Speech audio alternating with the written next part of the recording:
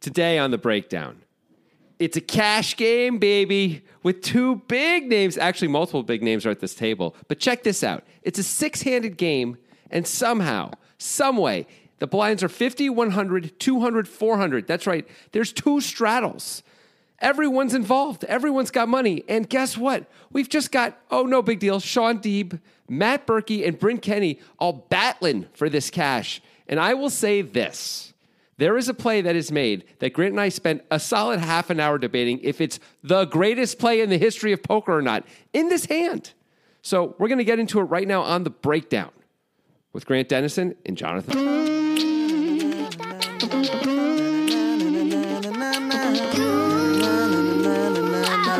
Hey, first time, no rehearsal. I say fuck a second take. 90s baby scratching on vinyls until the record break. Mr. One Night is all I need. No second dates. I'm the rapper most likely to... I would say that was just a classic hyperbolic levy opening, but it's true. Yeah. We are debating that. And it might be even a little hyperbolic because it's possible it's not the greatest play in the history of poker, but it would be like in the running if the intentions are all of the benefit of the doubt is given and those intentions are true. It may be in the running for greatest player in history of poker. I think it's got to be top five like already. It's on the Mount Rushmore already. If indeed it's what the intentions would be.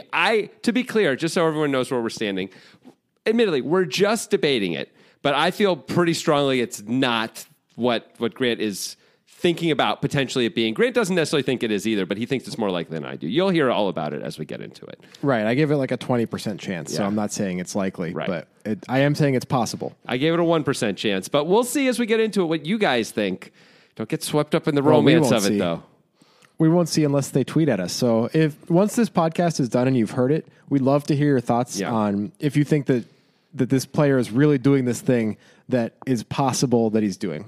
All right. Well, and that player is going to be Bryn Kenney, who is the $400 double straddle. And who's more likely to double straddle in the world than Bryn Kenney? The guy who used his entire life roll to buy into a $1 million tournament, got to the final table and bought a $500,000 bottle of whiskey. Okay. So, that is really unfair to Bryn Kenney. It was half of his life roll he spent buying into this tournament. Not all of it. And it wasn't just the final table. They were in the money when he bought the $500,000 bottle of alcohol. I think they were only like four-handed. He had already locked up something like $7 million. I'm just trying to be fair to Bryn Kenney here. Something you don't know anything about. Points. What'd you say? I mean, it's better than buying a $500,000 bottle of whiskey when you're three remaining and first place is $600K. But it's not amazing either. It's also better than any time is a good time to buy a $500,000 bottle of whiskey. Yeah. I think the diminishing returns start around $60 probably. That's when the diminishing returns really start kicking in. I don't drink, period. You know this. And I guess some of the listeners who probably most don't. Yeah, I don't drink at all and haven't for a really long time. And it wouldn't occur to me to spend, to me, $60 for a bottle of whiskey is like, you're just stealing from me, bro. Because what am I going to do with that? I'm going to use it as a paperweight over here. It's like $2 to get out of my face.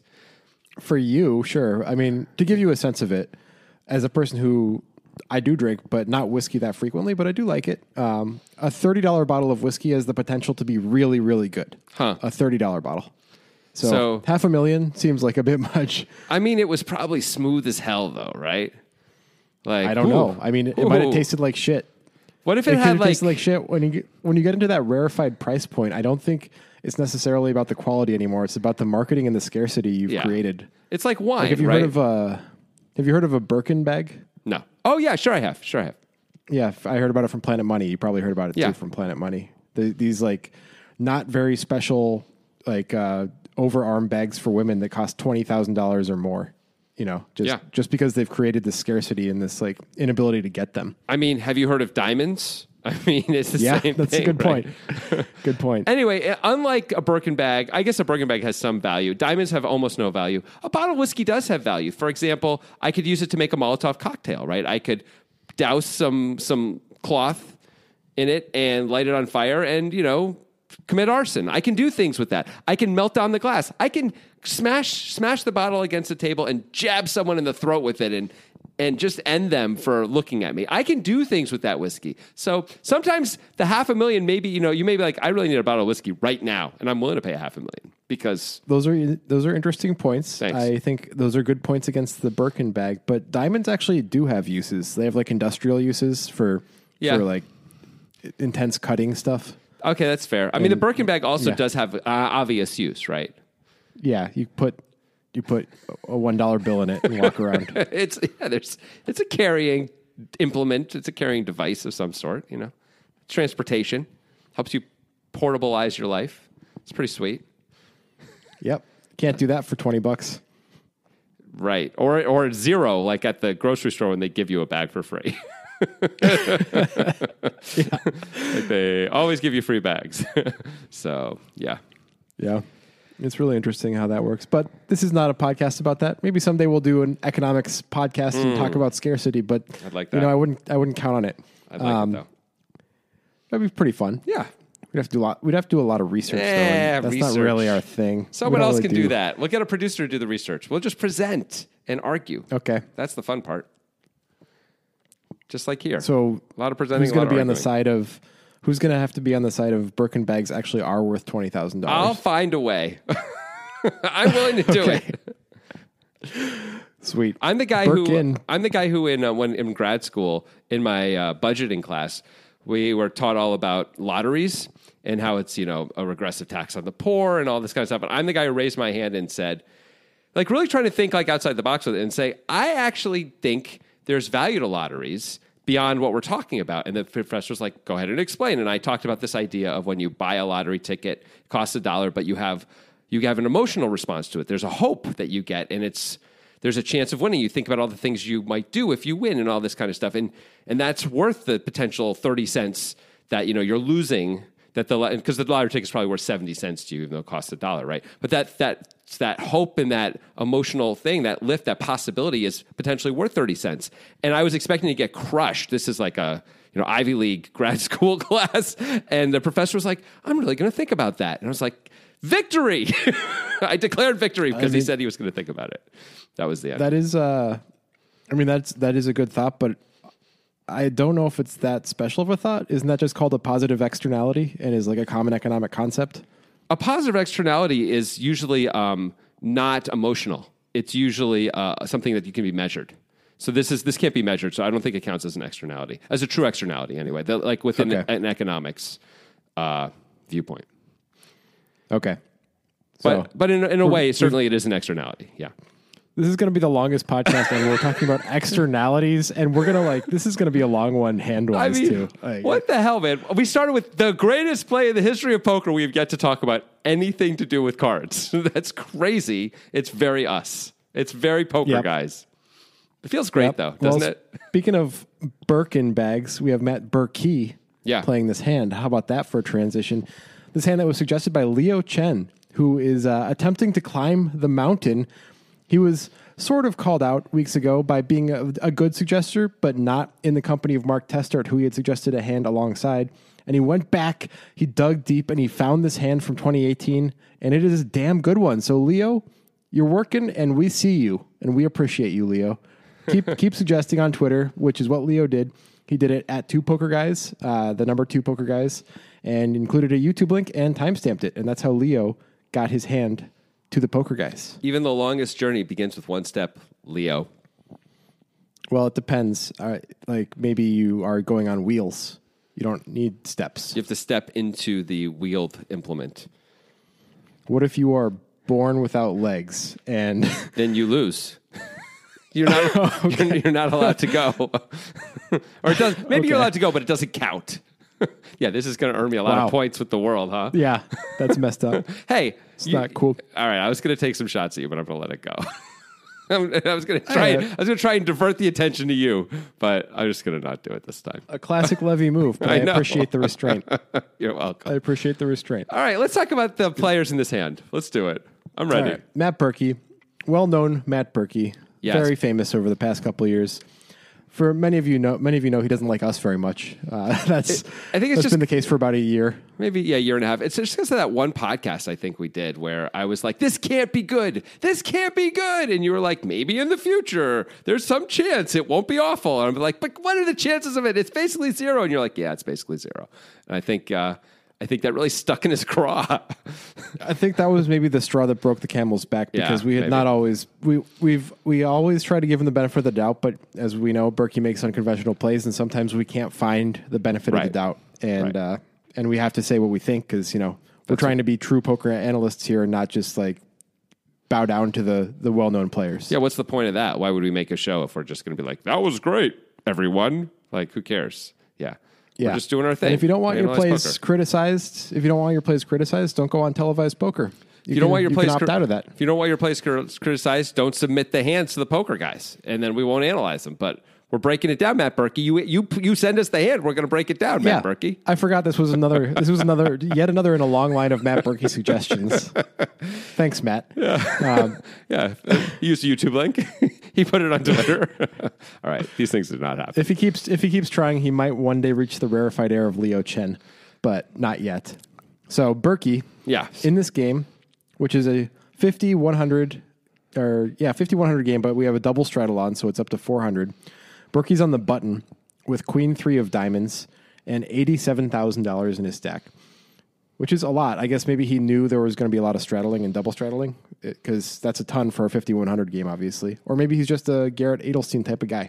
I think, for a ton of money. Sean Deeb is at this table.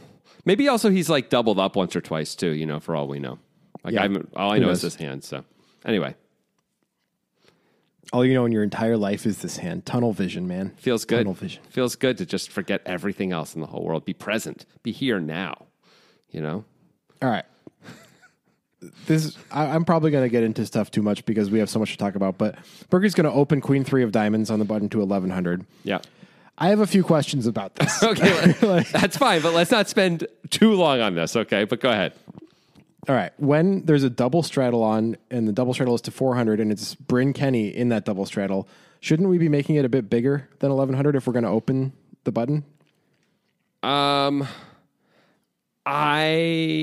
That's a fair question. Do we really think that we're going to get that much more full equity? Well, how much bigger are you thinking? Let's start with that. Like 1600? Yeah. That's a reasonable open size for sure. 1600. I mean, 1100 is not unreasonable. I think we assume Bryn's defending a huge percentage and maybe the same percentage either way or almost the same percentage either way that I don't know that it's necessarily better or worse.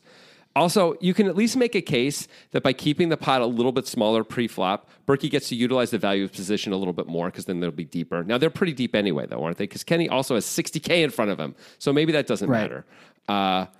It matters a little bit, I guess, but it's not going to matter as much because they are pretty deep. All right, my second question is, shouldn't your button range be different when there are 4 people who have already put money in the pot and are invested in the pot and you have to get through all 4 of them for everybody to fold? Like, should you be opening hands that are not as good as a random hand, an average random hand? I mean, first of all, do you have any sense of Berkey's button range? Because I do.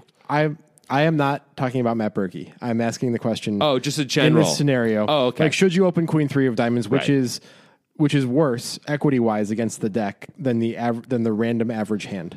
I don't know that that's true. The average hand is Queen 7. This is suited. I don't know that it... I would guess Queen 3 actually has a little bit more equity, but it's close. It's certainly right in there. Should you be doing that? If we're up against unknown opponents, I would probably do it the first time and see what they did. It would basically come down to what do I think about my opponents, though. If I think they're going to fight tooth and nail, I have no interest in opening a hand like this. If I think they're going to especially the 2 blinds are just going to get out of the way because they don't have very much invested, then I think it's fine to open a hand like this. What do you think? Well, maybe you have to have those things both working for you. And by the way, the 2 people with the most money in the pot right now are Sean Deeb and Bryn Kenney. And they are going to fight tooth and nail, and they are both very good. This is very true. Now, I want to come back to something. Now that we're talking about the specifics, though, of who the players are, I think it's fair to bring Matt Berkey back into this and to say he might be tightening up his button range and be opening Queen 3 suited. True. That's true. Here's what I know about Matt Berkey, beyond some of the other things that I know about Matt Berkey. So in one of the Poker Out Loud YouTube things that they do where they're playing and they have headphones on so they can't hear anything, so they basically talk about what they're going to do before they do it. They're playing a cash game. There was a raise and a re-raise. I've only watched like 4 or 5 hands of this, but there was a raise and a re-raise, and it gets to Berkey on the button. He's got Jack 6 offsuit, and rather than fold or put in a 4-bet, he feels it's important to explain to the audience why he's not playing the hand. Like everyone else just folds quickly, and he's like, all right, so I got to explain why I'm just going to fold here. And spends like minutes explaining it. And I don't mean to say that as like a put down on Matt Berkey or anything like that, but just like that's how crazy wide he is on the button and how much he values the button. He's going to play his button as much as possible and like push back whenever he has the button. So to me, he might be folding the Jack 6's offsuit of the world when he normally wouldn't be here. But to him, Queen 3 of diamonds is like, oh my God, an actual hand. Like, this is crazy. Of course I'm playing this. Just saying. But yeah, I agree with you. If I look down and see Bryn, Kenney, and Sean Deeb, I'm like, I'm getting 3-bet a lot. There's 4 players to get through. This hand isn't really that good. Why? Just why try and steal here when there's so many better opportunities down the road, probably, right? That'd be my thought. Yeah. I mean, maybe he does value the button more than almost anybody else, and maybe that's something that we're a little behind on. Maybe the button is more valuable than we even realize from like, and there's some metric that you can use to define that or prove it. I mean, the deeper you are, the more valuable it is, I think. And they're very deep. So there's that. You know where the button is super valuable is deuce to 7 single draw no limit, which I played a little bit of last night. Yeah. You also get to see how many cards people are drawing before you draw. It's pretty important. That's why it's so valuable, right? Really. I guess there's also the value of like whether you check or not, like the river bet, basically, right? Yeah. The post draw bet is valuable too. But I think the most valuable thing is, you get that information and then can act accordingly. Like that's huge. Right. Huge. Anyway, so Berkey opens the Queen 3 diamonds. It's not going to work out how he wants, I don't think, because in the small blind for 50, we've got a guy named GL who clearly isn't interested in playing well or folding hands that he's supposed to fold, which is not good news for Berkey opening this hand because this guy's just going to cold call King 9 off with 50 invested. I mean, that's just a terrible... This guy makes the whole game run, basically, right? If he's going to flat with King 9 out of the small blind with 3 guys to go, I mean, with and these guys especially, like that's just insane. Right. And then there's the Sean Deeb, who's in the straddle. The big blind folds, who's Frank Casella. Okay. Sean Deeb is the straddle. He's got 26,500 in his stack. He's going to call with King Jack of spades. Very reasonable hand to call with. He could even 3-bet. I mean, for sure he could 3-bet. I mean, it's possible that the small blind calling is slowing him down from 3-betting because he's like, that must be a real hand. Like Berkey absolutely doesn't have to be a real hand, but... I would guess that Deeb knows enough about this guy by now to know that it doesn't necessarily have to be a real hand. And I mean, maybe Deeb's concerned about stack to pot issues because he's only got 26.5 to start. And if he 3-bets and gets called, it gets real shaky. It does. But I mean, obviously just calling with his hand is fine. It plays well. But we also we let Bryn Kenney in so much now by calling, and it's too bad. Like, I don't really want Bryn Kenney in the hand if I can get rid of him. But anyway, I cannot hate on Sean Deeb for calling with this hand, obviously. No, that is a fine play. I refuse to do it. Bryn Kenney's in this double straddle. He's got 60K in front of him. He's got 9 of spades, 7 of diamonds. Mandatory to enter this pot for 700 more now, right? Yeah, I think so. Absolutely. And that's what he does. He calls. The pot is 4,500. And Nitrogen Sports Poker is what you guys should be thinking about now because I'm going to talk about it. It's there's a link there in that description of the podcast, and if you use that link when you sign up for Nitrogen Sports, you get access to the greatest iterated value in poker, the Poker Guys monthly tournament. Tell them about it, Jonathan. Well, let me tell you, Grant. Here's what happens. They guarantee 1,000 buy-ins. We never get more than 200 players. It's capped at 300 players, meaning there's always an insane overlay, meaning all this extra money is just out there waiting for people to grab. It's just on the street. Just bend over and reach it down, my friends. Pick it up. You can bite on it and see it really is gold. So there's that. Also, it's really cheap to play. It's 0.1 millibits, which these days is like 90 cents. And even with Bitcoin, no matter how volatile Bitcoin is, it's really not going to be that much money because it's 0.1 millibits. So that's good. They also, of course, have sports betting. They've got casino games. And they have their cool new slogan, which is Nitrogen, we rock, we roll, we lift your soul. Everyone, let's score a goal together. So. Wow. Yeah, I mean, that was clearly You didn't even as you were saying their cool new slogan, you had no idea what the next words coming out of your mouth were going to be. I think, their marketing department got together in the time of coronavirus. Like, how can we help everyone come together? We score a goal together. I love that. And to me, that's what it's all about, Grant. Family, friends, dogs, It's like that time in the NBA Finals when Magic Johnson and Larry Bird decided to hold hands and run down the court and then dunk a basketball together at the same time. Well, I don't believe that ever happened.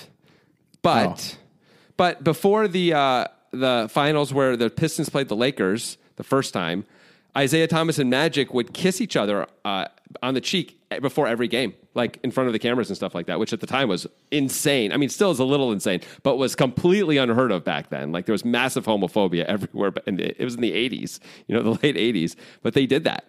So they were best friends back then. Now I think they hate each other because everyone hates Isaiah. But anyway. And that's when I called it Sweet Caroline. Anyway, it's such a good reference, but it's so far away from what we're doing. I hope people get that. I know. All right. I know. One or two people will get that. Yeah, maybe even a few more. We have thousands of listeners. I'm going to go 50 people might get that. It's a classic bit. Anyway, please continue. All right. So now we have four-way action. We've got GL in the small blind with King 9 off. He's going to be a garbage human. Sean Deeb, unfortunately for him, also going to be a garbage human with King Jack of Spades. Ouch. The people that matter in this hand are Bryn Kenney with 9 of Spades, 7 of Diamonds, and Matt Berkey with Queen 3 of Diamonds, and they are both deep. Kenney, the effective stack between them was $60K in front of him. $4,500 in the pot. The flop is 6 of Spades, 8 of Clubs, Deuce of Hearts. That can't be the flop. It's impossible for that to be the flop. I'm lying. Oh. It is something similar to that because there is a diamond on the flop. I know that. There sure is. Well, so we're going to figure that out. You really let everybody down, so that's good. I think At it's least the deuce of... Now I think it's the deuce of... No one cares what you think. What is it? What's the answer? It's the deuce of diamonds. The deuce of diamonds. So it's 6 of Spades, 8 of Clubs, deuce of diamonds. Yeah. So Bryn Kenney has flopped open-ended. Nobody else has flopped anything at all. Yeah. And it checks all the way around. Do you think Kenney should be leading? And do you think if Kenney does not lead, do you think Berkey should be taking a shot from the button? Okay. I think Kenney should lead at least a little bit here. Probably not a lot, but at least a little bit. He's at least calling, right? So if he's planning on calling, he should lead some of the time when he's planning on calling. So when he picks up some fold equity too, and also when he gets there, it's not weird. Suddenly he isn't showing massive strength, so he could have a wider range more of the time. But mostly I think he's going to check when you're four-handed. I don't think Berkey should be betting. I think it'd be a huge mistake to bet four-handed when he has he's got the backdoor flush draw and he's got the over with the queen, but I just don't know. I mean, it's so hard to get it through everyone. And Sean Deeb and Bryn Kenney, as we said, are going to fight hard. And this guy in the small blind doesn't really know what's up. So he may make some weird plays, which aren't going to help either. I don't like betting at all as Berkey. What are your thoughts on both those questions? I think I agree with everything you said on both of them. Especially Berkey not betting. Yeah. I think maybe Kenney could lead a little more frequently than you're saying because this board of all of the players in the hand is most his board. He might even have 6 deuce off. It's possible. Yeah, with that's fair. The price he was getting. So I think he can rep a lot and also he has significant equity. So if you're going to lead anything, when you flop open-ended on a board that really hits your range the most, it's kind of a good time to do it. Mm-hmm. That's fair. But I think it's fine to check, too. Totally fine to check also. And when you say, what percentage do you think he should be leading here? And I know we're just making it up here because donkey's not a strong suit, especially four ways. It's not something we think much about, but... I don't know, maybe 40, 50% of the time. Oh, wow. That's higher than I would have been thinking, for sure. I was thinking... Yeah, maybe he should only do it if he has 9-7 suited and has a backdoor, which would reduce it to well below 40% of the time. I like that a lot better because it's hard to think we're going to get it through on the flop very often. Sometimes, but mostly not, right? And if we can fold out Berkey, though, we'll have position on the table, which will have some value, too. That makes it a little better. I like it with the backdoor flush draw. All right, so we're down to 3 out of 16 combos, so definitely less than 40% of the time. So 18%, 17%. That sounds pretty cool. Yeah, so I guess maybe that's more in line with what you said anyway. Damn it, I can't win yet. Don't worry, I'll win later, guys. Yeah. The audience favorite will win later. All right, so It checks around, still 4,500 in the pot. The turn is the 6 of diamonds, pairing the middle card and giving Matt Berkey a flush draw. Yes. So GL and Sean Deeb are both mostly going to be done with this hand unless they decide to make a play, but they are not going to do that. They both check. Bryn Kenney decides to bet. He's going to bet 2,600 into 4,500. I think this is like clearly the right play and only thing that you should ever be doing in this spot with this hand, right? Seems super standard, super obvious. We have equity. If it comes in, people may not be able to tell. If we hit a diamond, it doesn't help us, but we could rep diamonds potentially if we want to. This card is better for our range than for anybody else's. It seems like that's the most important part. Seems super straightforward to bet here. We could very easily have so many combos that include a 6 and play it exactly this way. And so we have tons of fold equity and real equity. So it's great. I would guess if Berkey had a 6, he's betting the flop. I would guess if the other two guys had a 6, they're probably betting the turn. There's just so many good reasons to bet here. It's going to work a huge amount of the time just to bet. Now, turns out Berkey turned a flush draw, so fine. But that's a little unlucky that even Berkey has any equity. Usually everyone's just going to throw their hand away, I think. Yeah, Berkey turned to flush draw, but it's not an ideal spot when the board pairs and the guy in the big blind on this board bets, right? Yep. Could be drawing dead. You could be drawing to a worse flush than he is. You could be getting hit on the river with a diamond, but also giving him a full house. There's a lot of problems, and you only have one card to come. Yep. But it's Bryn Kenney, and it's probably too good to fold. Should Berkey consider raising as an option? It's a bad story. It's a really bad story. It's a super bad story. I don't think anyone's going to believe it. So we have to assume, sure, we might fold Bryn Kenney off this exact hand because the board's paired and he has nothing. But anytime he has anything at all, we're just screwed. There's no way he's going to believe it. He's Bryn Kenney. He's way too fancy and way too smart. These are two fancy play guys, right? Going up against each other. Yes.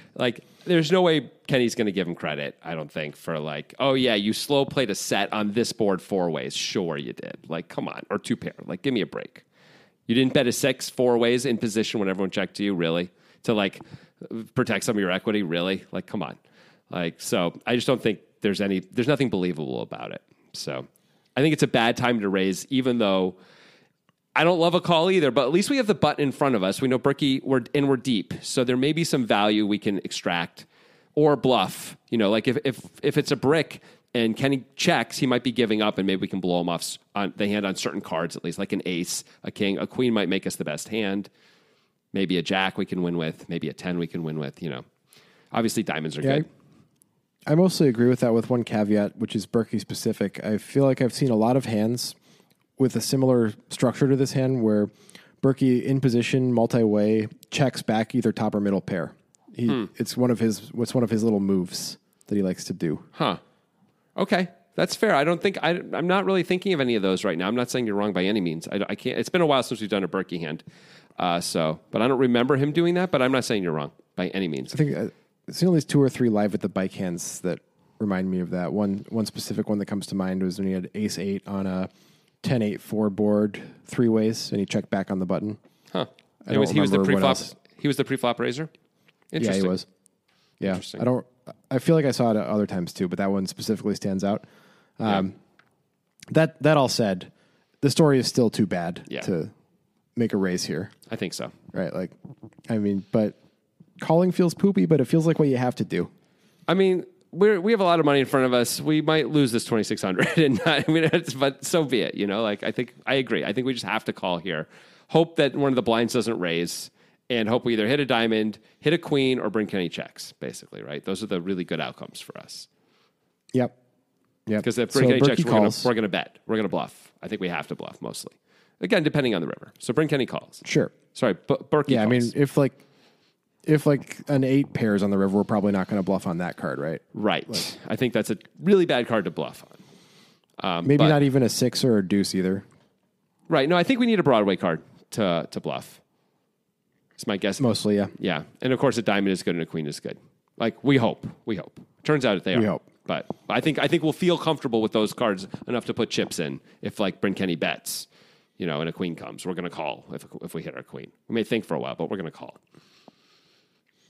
All right, so the other guys both fold. Yeah.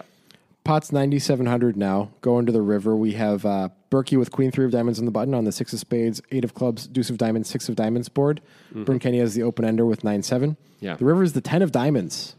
So they both get there.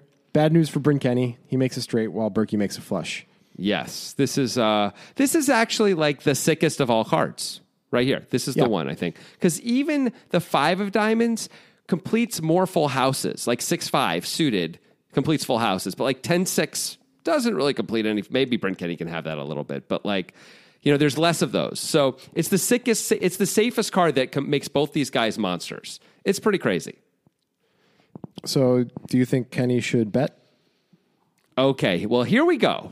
It's time to get into what might be the greatest play of all time or not. Yes. Okay, do I think Kenney should bet? I think Kenney should probably bet, yes. To get called by? To get called by a 6 or a hero. Yeah. I think I would just bet it. I got a diamond in my hand. I would just probably bet it, and mostly. I mean, obviously go ahead. In order to bet here, I actually think you'd have to know about Matt Berkey, that he checks back, top, and middle pair on the flop sometimes in spots like this. Otherwise, I don't know if there's enough to get called by. Or maybe like an over pair. I don't know. I mean, Berkey may have top pair, I guess. I mean, it's hard to think that he really has top pair. But I guess you said once in a while he'll check that back.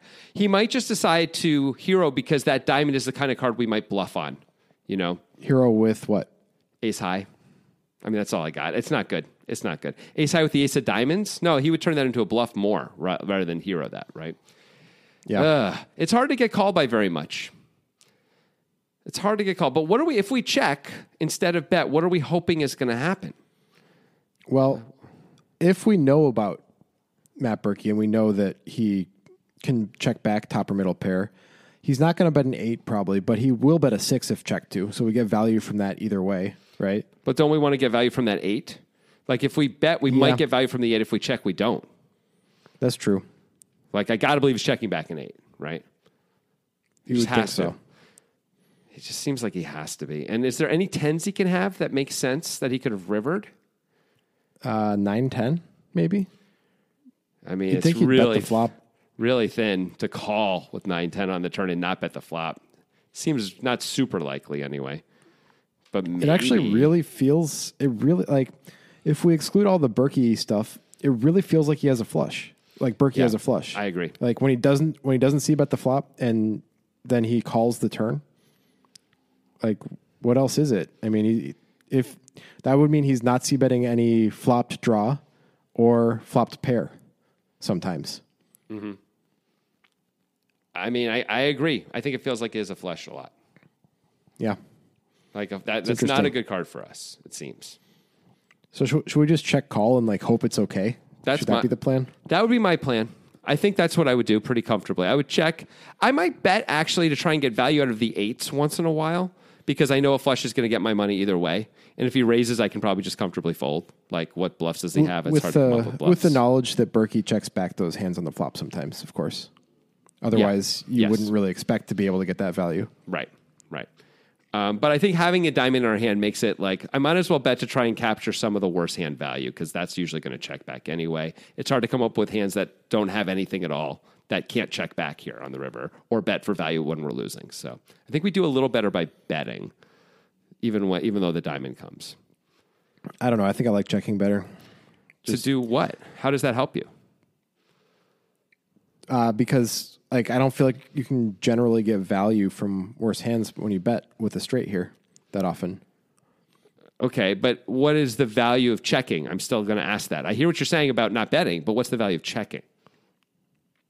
Yeah, that's fair too. I guess like hoping Berkey's going to Berkey and like have a hand that like king queen and decide he wants to go nuts and like float and then bluff. I don't know. It seems like I think of the two outcomes, and I admit they're both pretty unlikely.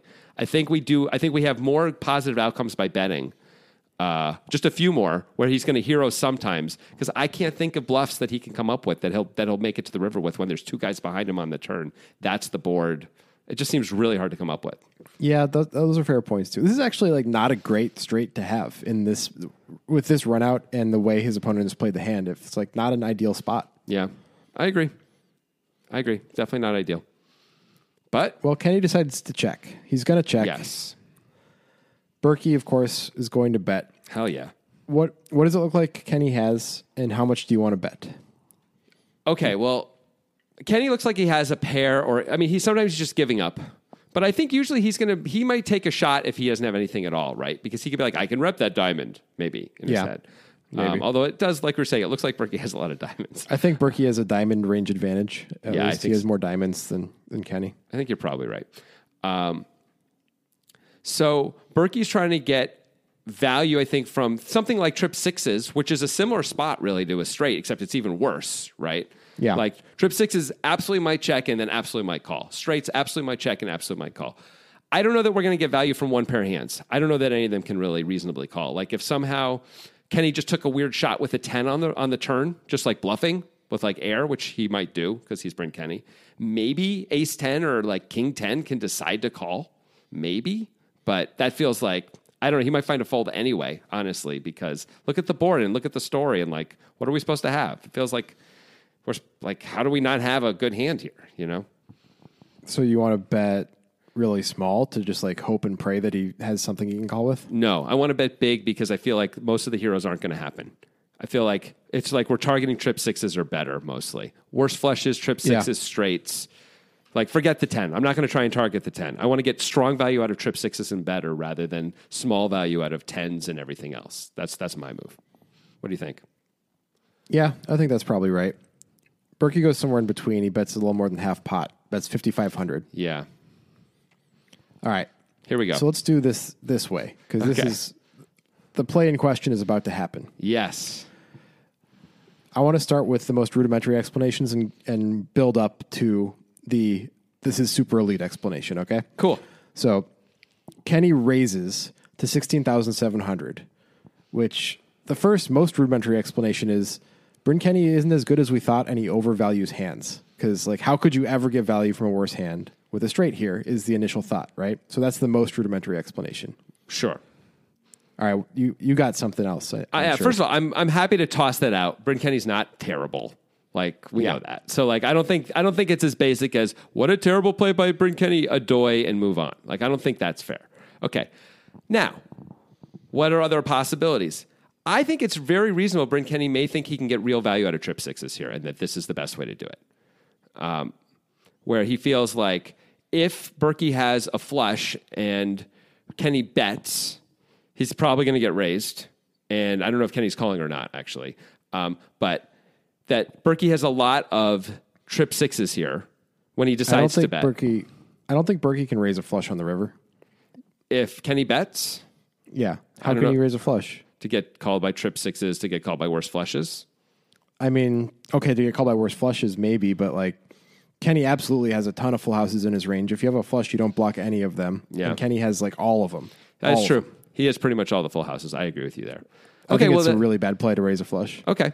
Well, then maybe this is even better, that we can get an extra bet, an extra street of value from trip sixes this way that we wouldn't be able to get otherwise. Like, if we bet, if Berkey's not raising a flush, he's probably not raising trip sixes either. Even though he blocks full house, he's probably not going to actually raise trip sixes, right? No, I don't think he's raising trip sixes if Kenney had bet the river. I wouldn't think so. That seems weird. Unless he's doing it as a bluff, which is a whole other thing. And he doesn't need to do that. Like, his hand's strong enough. He doesn't need to do that.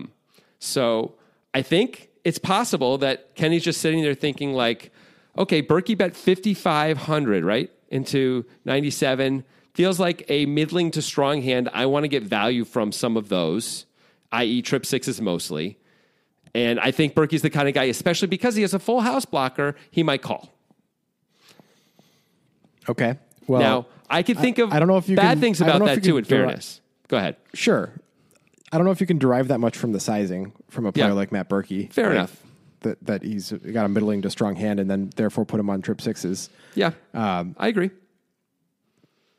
So that explanation is pretty good, but it leaves out the whole, Berkey has to check back a 6 on the flop and also not have a flush that often. Yeah.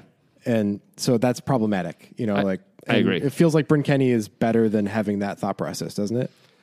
I don't know. I mean, maybe he thinks that like you're better than having that thought process, right? Right, but these guys are doing levels upon levels with each other. So I don't know how fair it is to just say, well, if I wouldn't do it, that means Bryn Kenney shouldn't do it either. Like, he's trying to like be one level ahead of Matt Berkey, wherever that is. And that, of course, is the whole thing with this hand. That was, we're going to get deeper into this play right now. Yeah, let's get to it now. Okay. Let's get to the Supermaster explanation. Here we go. I give a 20% chance of actually happening, and Jonathan gives a 1% chance of actually happening here. Correct. And to premise this, I want to say that if there's a player capable of this play, it might be Bryn Kenney. Like, if the most likely player, a player who is really good, really thinking player, but also has massive fancy play syndrome and is always trying to find ways to make the fanciest possible play. So I think it's possible that taking part of Jonathan's last theory, we add another part and we have the perfect play where he thinks, okay, if Matt Berkey has a 6, he might call because he blocks full houses. Mm-hmm. If Matt Berkey has a flush, which is very possible, he might fold because he does not block full houses. So by check raising here, I can both fold out flushes and get called by trip 6s, which is not absurd. I actually think that from Berkey's position, it's better to call with a 6 than a flush. Yeah, I don't disagree with that it's better to call a 6 with a flush for sure. There's a few problems with this. And by the way, a few problems with my theory too. It's the same problem. Which is this, which we didn't even talk about in our big half-hour argument before we started recording about this, which is Berkey has other options if he has a 6 in his hand than what we're talking about. We're like, well, is he going to call or is he going to fold a hand like this? Well, he also has a blocker to the full house. He has a blocker to the full house, and he's Matt frickin' Berkey. He's exactly the kind of guy who might decide to 3-bet with a blocker in his hand. He's exactly the guy. And what a disaster that would be. What a disaster that would be. What if we get shoved? Well, let me just finish this. What if we get 3-bet by all the 6s or a number of the 6s and called by all the flushes? Now it's exactly the worst play. That was the worst poker play of all time instead of the best, you know? Just saying. Okay. This is another thing that's in play. Go on.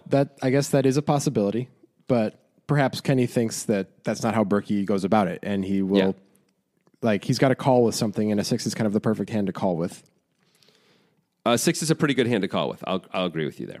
I mean, honestly, the Queen 3 of diamonds is a pretty good hand to call with. Like, it's not that bad to call with, is it? No, it's not, but it's worse than any 6, right? It's worse than any 6 because we don't block the full houses, but we do beat all the worst flushes, which, again, is Kenney really check-raising worst flushes? No. I guess he is. Look, I guess he is. If he's check-raising this hand, why wouldn't he be check-raising worst flushes? Right, I know, but you wouldn't expect it. That's why it's one of the greatest plays of all time. So I know it's complicated, so I want to reiterate, go ahead. If this is actually among the greatest plays of all time, Bryn Kenney has put together a number of things. One of them is that one of Matt Berkey's most likely holdings is a flush, and that is a holding that he may fold to this action. Another of Matt Berkey's likely holdings is a 6 because he checks back 6s sometimes. He would have played a 6 like this all the way. Some of the time, he might call with a 6 because he blocks full houses. Therefore, a straight is the perfect hand to check raise. Or a weak flush, I guess, would be the same thing. And so that's like basically encompasses the thought process behind if Bryn Kenney is actually making a great play. I think if Kenney was doing this with that intention in mind, he wouldn't have a diamond in his hand. But he does. That makes it a little bit worse. Like, I think he'd be more apt to try not to block the diamonds at all. Why? By the way, I don't know that Bryn Kenney would be doing this anyway. Like, to be clear. Why would he be more apt to not block the diamonds? Because we want Berkey to have a flush and not a 6, right? So no, we want him to have either. The whole point is we want him to have either. Right, you're right. We want him to have either. That's fair. Okay. We kind of block both, though, a little bit, don't we? With the 7 in our hand and with the diamond in our hand? Like, that doesn't matter, though. Why? Because what are the other holdings Berkey has? Yeah.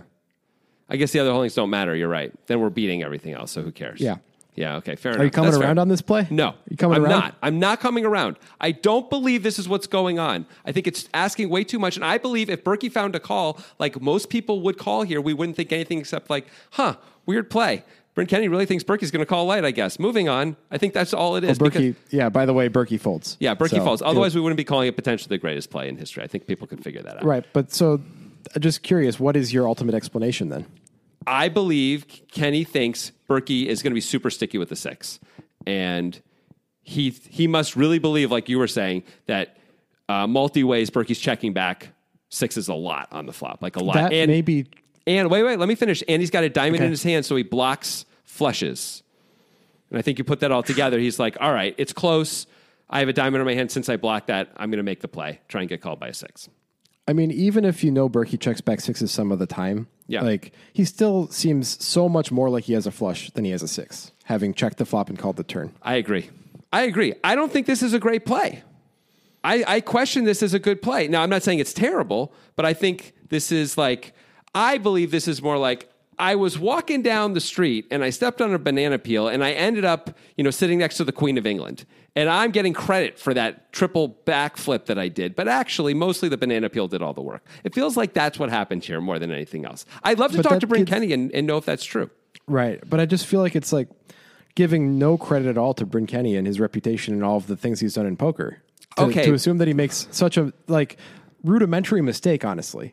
Okay, but no. But if he thinks he can get called by trip 6s a lot, he plays with Matt Berkey all the time. He knows how hero-y Berkey can be, right? So but that doesn't discount that he can easily have a flush. I agree. But maybe he thinks like Berkey has enough 6s here that he can get the call. I agree with you. It seems the way the hand plays out that it looks like Berkey has more flushes than trip 6s. I agree with that. But I think much like you're saying, I'm sort of not giving Bryn Kenney enough credit, which I sort of agree with you, by the way, that I'm not when I say the banana peel thing. It's like a little too much. But I think you're giving him way too much credit. I think you swing the pendulum so far the other way to say, okay, what's going on is this. He's going to try and fold out a flush and get called by trips because that's something we've ever seen before or since by anyone in the history of the world. Well, let me tell you where I'm coming from. Yeah. And first of all, I'm not trying to get you to say that this is absolutely what's happening. I'm trying to get you to say there's at least a reasonable possibility that this is what's happening. Not that it's definitely happening, but that because it is Bryn Kenney. Yeah. And if he is thinking 25 levels deeper than the poker guys, maybe this is something that he can come up with on the spot easily and understands. It'd be so cool if it's true. Yeah. And I think the place that I'm coming from is giving Bryn Kenney credit based on his reputation, based on his results, based on what we've seen him do before, and thinking it can't be as simple and bad as him not accounting for flushes enough. Because if he's doing it just to get called by trip 6s and not also to sometimes hold out flushes, it's just a pure bad play and kind of a major mistake as far as the amount of blinds you're putting in the pot. And not a mistake I would expect a player of his caliber to make. Well, but I think you're also making a lot of assumptions about how Bryn is reading Berkey, right? So Berkey did end up with a flush here, but Bryn may also think like Berkey's going to raise his flush draw a lot on the turn, especially if he can check back 6s sometimes on the flop. That's like a good spot to raise a flush draw. Berkey's going to bet his backdoor flush draw on the flop because he's freaking Matt Berkey and he's crazy and he's on the button and he's deep enough. And so if he thinks those two things are going to happen a fair amount, he can start to discount at least some of those flushes. I think that matters. Also, he has a diamond in his hand. Yeah. So still, though, yeah. I mean, a flush does feel like the most likely hand Berkey can have. I kind of agree. I'd like to disagree, but I can't really strongly disagree. I mean, I think here's the other thing, though. Like, you do this more than me, where you give certain players, like, you're really apt to give guys more credit than I am. And maybe that's good and maybe that's bad. But, like, we see elite players make what we feel are pretty clear mistakes. Negreanu talked about it when we interviewed him a few years ago, right? He's like, sometimes I just screw up. Sometimes I just make mistakes. We've seen Dan Coleman make plays that we're like, really, Dan Coleman? You just 4-bet all in for 96 blinds there with 2 4s when you didn't have to? Like, or you've just 3-bet all in for 53 blinds with ace jack off? I mean, these are real hands I've seen Dan Coleman play. When Dan Coleman's at his peak. And like, it isn't like that caught on and all the elite players are doing it or even Dan Coleman's still doing that. No one does that because those were bad plays, I think. And like everyone has weaknesses. Even the best players have, no one is perfect. And this may be a place where Kenney thinks he can, he's got a laser read on Berkey. And I think it's the simplest explanation to me is like, he's wrong. And he thinks Berkey's got more 6s and is going to call than he has here, or maybe thinks he has less flushes, or maybe again because he has a diamond in his hand, he just thinks he blocks that, so he's going to go for it. To me, that's more simple and more significantly more likely. So I mean, reasonable chance. Even saying 1% to me is like almost a reasonable chance because I would give 0% chance to almost anyone else who made this play. I mean, just adding beyond the 6th thing that you could also sometimes fold out flushes is not a huge leap to me. It doesn't seem like that huge of a leap to just add that into the theory behind the hand. Especially for a player like Bryn Kenney. Like, let's say, for example, like that you, Jonathan Levy, assess yourself as being a 96th percentile poker player, right? Yeah. Bryn Kenney's what, 99.9th percent? Let's say that. Yeah. So he's probably thinking in ways that a 96th percentile poker player could never begin to think without thinking about it forever. Okay, so then how can you sit here and say, I know what he's thinking? Like that works against you. That doesn't work for you. No, it does, because I'm like, poker player is different than poker analyst. I think when given the time to really sit back and think about these plays, like we have the ability to get deep into the minds of these players in most cases. And okay, I don't think we can do it in the moment. I don't think we were capable of that in the moment the way Bryn Kenney is. Fair enough. Okay, that's possible. That's reasonable. But let me ask you this. If you're going to use distribution as Matt Berkey, what hands are you calling with? We're blind to Bryn Kenney's hand now. What hands are you calling with? Well, I guess you have to ask yourself about your range against Bryn Kenney's range first. Because Bryn Kenney has, at this point, once he's check raised the river, when the hand's played out like this, what looks like a massive range advantage, right? Because he has all the full houses. Yeah. So that means we don't have to call with that much of our distribution as Matt Berkey. I disagree with that, by the way. Like, against a guy who's got super fancy play syndrome like both these players have, I think you shouldn't be overvaluing range advantage. I think you have to lean more on normal distribution, because otherwise these guys are going to take blockers and drive you to the poorhouse. Well, here's what you can do. You can use distribution to call with sixes and fold flushes. You can. You could also use distribution to say, all right, what are the best hands I have here, right? Okay, six is a valuable card to have in your hand. There's no question about it. But are we just going to fold all our flushes and call with all our sixes? That's the plan, period? I don't know if that's a good plan. Maybe when Bryn Kenney has such a massive range advantage, maybe that is the plan. Like, and you did agree earlier that it's better to call with a six than a flush. And for those who don't fully understand that. Wait a second. No. I agree in theory it's better to call, but there's some real value when you have a big flush, because what if we're getting check raised by a smaller flush? I just don't think that it's happening like that often. I mean, obviously Bryn Kenney's capable of that in this type of a play. Yeah, exactly. But, like, you would never even fathom that, right? Like, that's why we're calling this. If Bryn Kenney had a smaller flush and made this play with these intentions like you're talking about, it's a better play than with the hand that he has, right? Because he blocks more flushes. So he's more likely for Berkey to have a six to get value from. It's better. I mean, sure. So, like, if we're going to go down if we're going to walk down this staircase, like, big flushes can call and beat small flushes. Like, that's pretty cool, right? Like, sure, it's pretty standard to fold some of your Berkey. Yeah, go ahead. Maybe Berkey calls with his sixes and all his nut flushes then. Yeah, I guess I feel like Berkey's so wide on the button when he starts that he probably has like so many crazy suited hands of diamonds that like the queen high flush is probably too high in his distribution to actually fold. Now, he did fold it, I understand. But that doesn't actually hurt Bryn Kenney. Because when Matt Berkey's distribution is that wide and he has so many bad diamonds that he's going to fold anyway, that doesn't actually hurt the Bryn Kenney side of the play. Okay, that's an interesting point.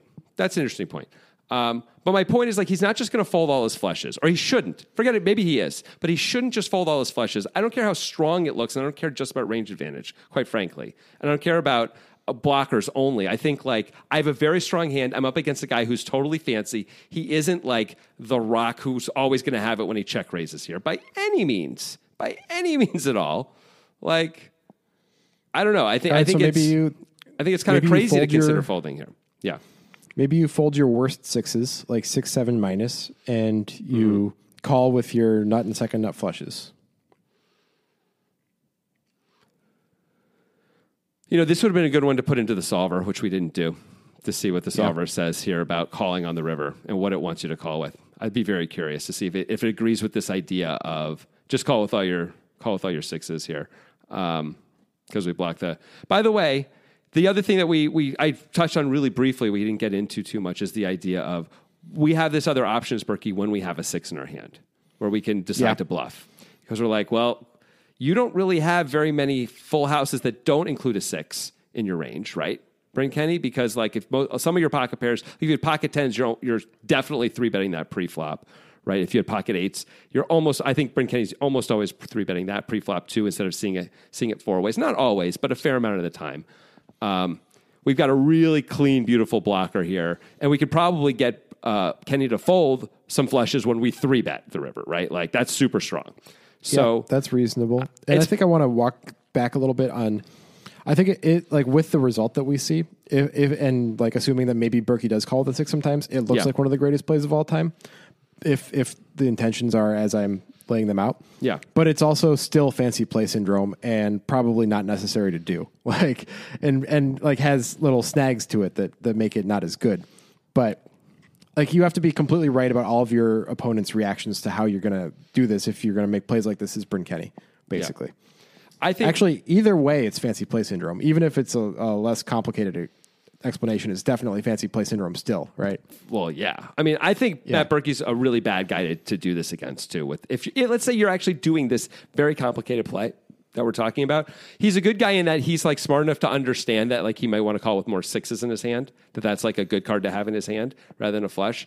But maybe I'm wrong. Maybe he's an okay guy to do it. I just feel like he's a weird, he does weird stuff in his head, and like I don't know how easy it is to anticipate where he's going in his head with a lot of decisions, especially when a weird thing like we're doing happens here, that we're gonna be like, oh yeah, so X plus Y equals fold, for the flushes. Like I really don't know if that's gonna happen with him. Really don't. No, he doesn't. He doesn't solve for fold. He solves for Y. Yeah, that's right. That's clever. So get that correct. Really, really clever. So we also got into a long argument about was this a merge bet or not by Kenney.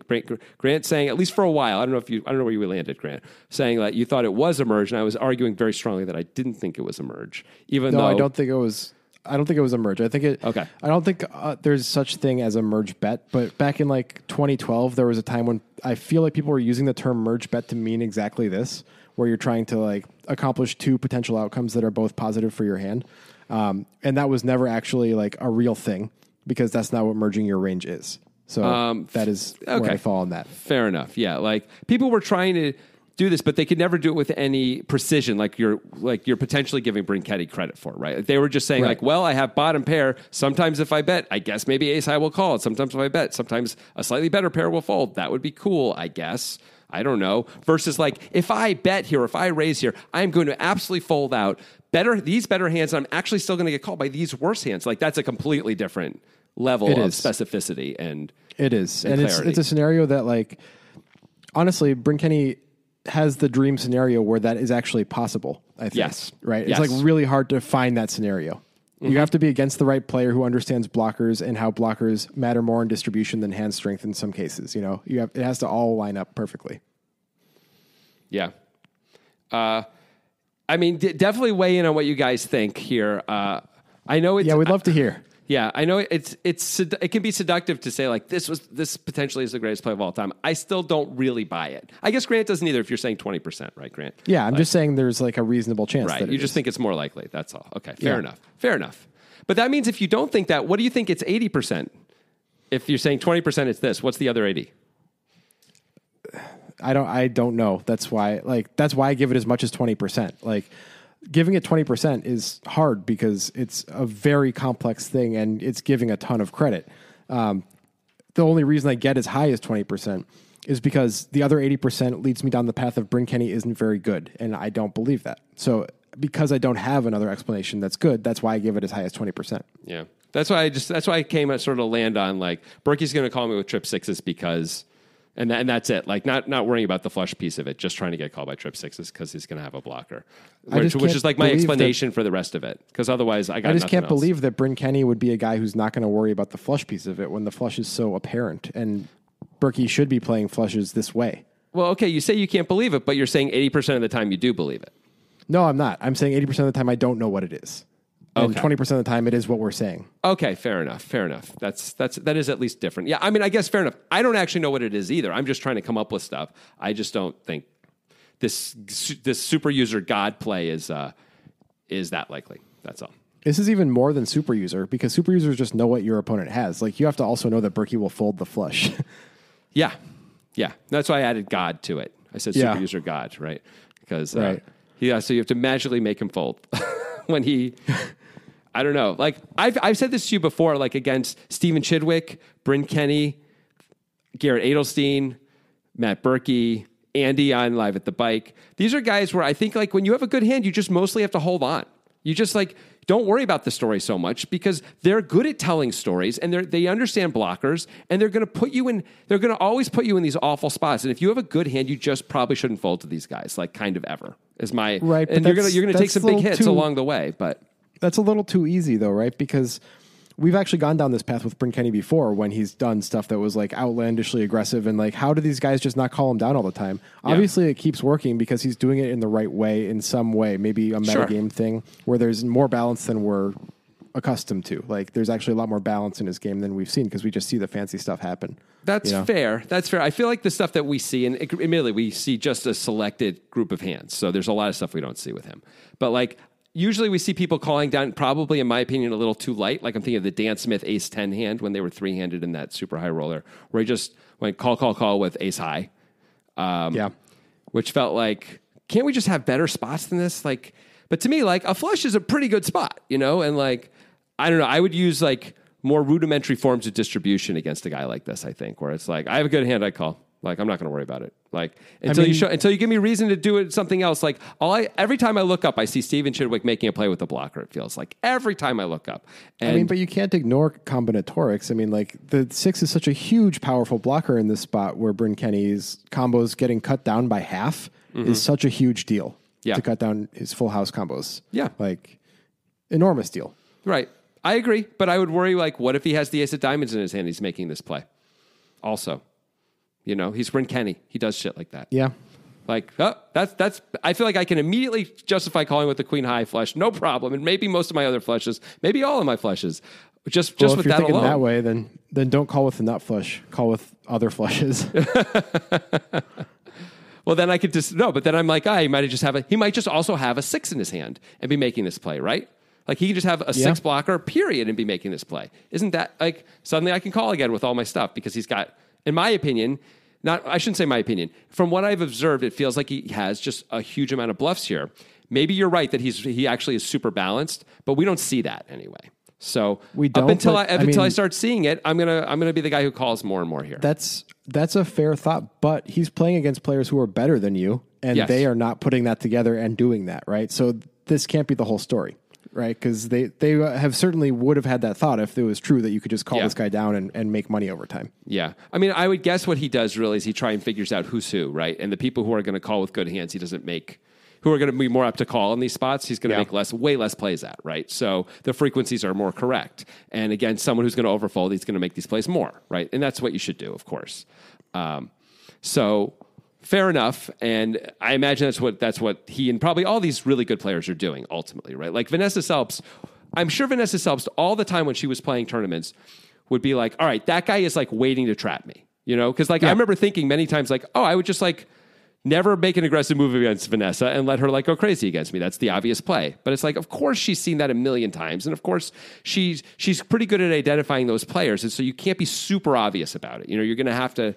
Not be, you know, you're going to have to make some folds and you're going to have to like make some aggressive actions or you have to fold. You know, you have to be more balanced so that way she can make some big plays at you. Right? I don't know. It's possible that Selpsty wouldn't still be profitable in the stakes that she was playing back when she was playing all the time because back then aggression worked a little bit better. People weren't using distribution as much. Yeah. She 6-bet shoved Jack 7 off against Prahlad Friedman in a cash game for $100K for no apparent reason. Like, I think she's maybe more blind aggression than Bryn Kenney is. Well, that was then though, and now it might be different too, right? In fairness to her, I would guess that's true. But she was also mainly doing this in tournaments where, like, you know, she's using like the threat of your tournament life and all that kind of stuff very, very powerfully. You know, yes, and she was really good at it. And I imagine it would be sort of hellish to play against her. And my plan would be much like playing against Bryn Kenney or Steven Chidwick. I'm just gonna have to hold on more. And anytime they cooler me, they cooler me. Like I think it's just gonna have to go that way. And a fair amount of the time, I'm gonna have a lot of chips because they're making plays at me. Until they figure out not to do that. And once they do, you know, then we find some weird equilibrium again. Fair enough. But like, I just feel like so many of these guys, like right now, it used to be these big overbets were all value. And now like everyone's figuring out, except for Timothy Adams, you can overbet bluff and you can bluff with these blockers and make all these plays. And it's awesome. And it works really well right now. But there's going to be distribution is the current tool used against that. But I believe we're going to evolve a little bit from here and we're going to get better. And figure out better ways to hold on against guys like Steven Chidwick. Otherwise, he's just going to run over everyone for the rest of our lives, and we can't let that happen. Yeah. Man, what a fascinating hand this was. It was a fun for podcast sure. to do. Really cool. Really cool. So yeah, we would love to hear your thoughts on this Yeah. play. Do you think Bryn Kenney is actually capable of putting this all together, and this is actually the perfectly executed fancy play, or is he making a slight mistake, or is it something else entirely? So please tweet at us what you think. And also, if you say like you think this is happening, I think it's important to put a percentage likelihood on it, because like Grant and I both are like, quote, disagreeing, but Grant, I say 1%, Grant says 20%, which means we both think like 80% of the time that isn't what's going on here, at least, right? Yeah. So we actually mostly agree, even though it doesn't sound like it. So if you say, yeah, I think that's what's going on, 100%, that's really different than, yeah, I think that's what's going on, 40%. So give us your percentage too. I want to hear. Yeah. Cool. Looking forward to hearing from you. Yeah. Music is my sunlight, and all I need is one mic. And I can show every single MC how it's done right. Every time I come by, I'm bound to leave them tongue-tied. I'm sipping on liquor, a quitter is what I'm not. We got one life, and I took a minor break, but I'm back to claim the throne. And gonna be traveling the globe, and still have time to make it home.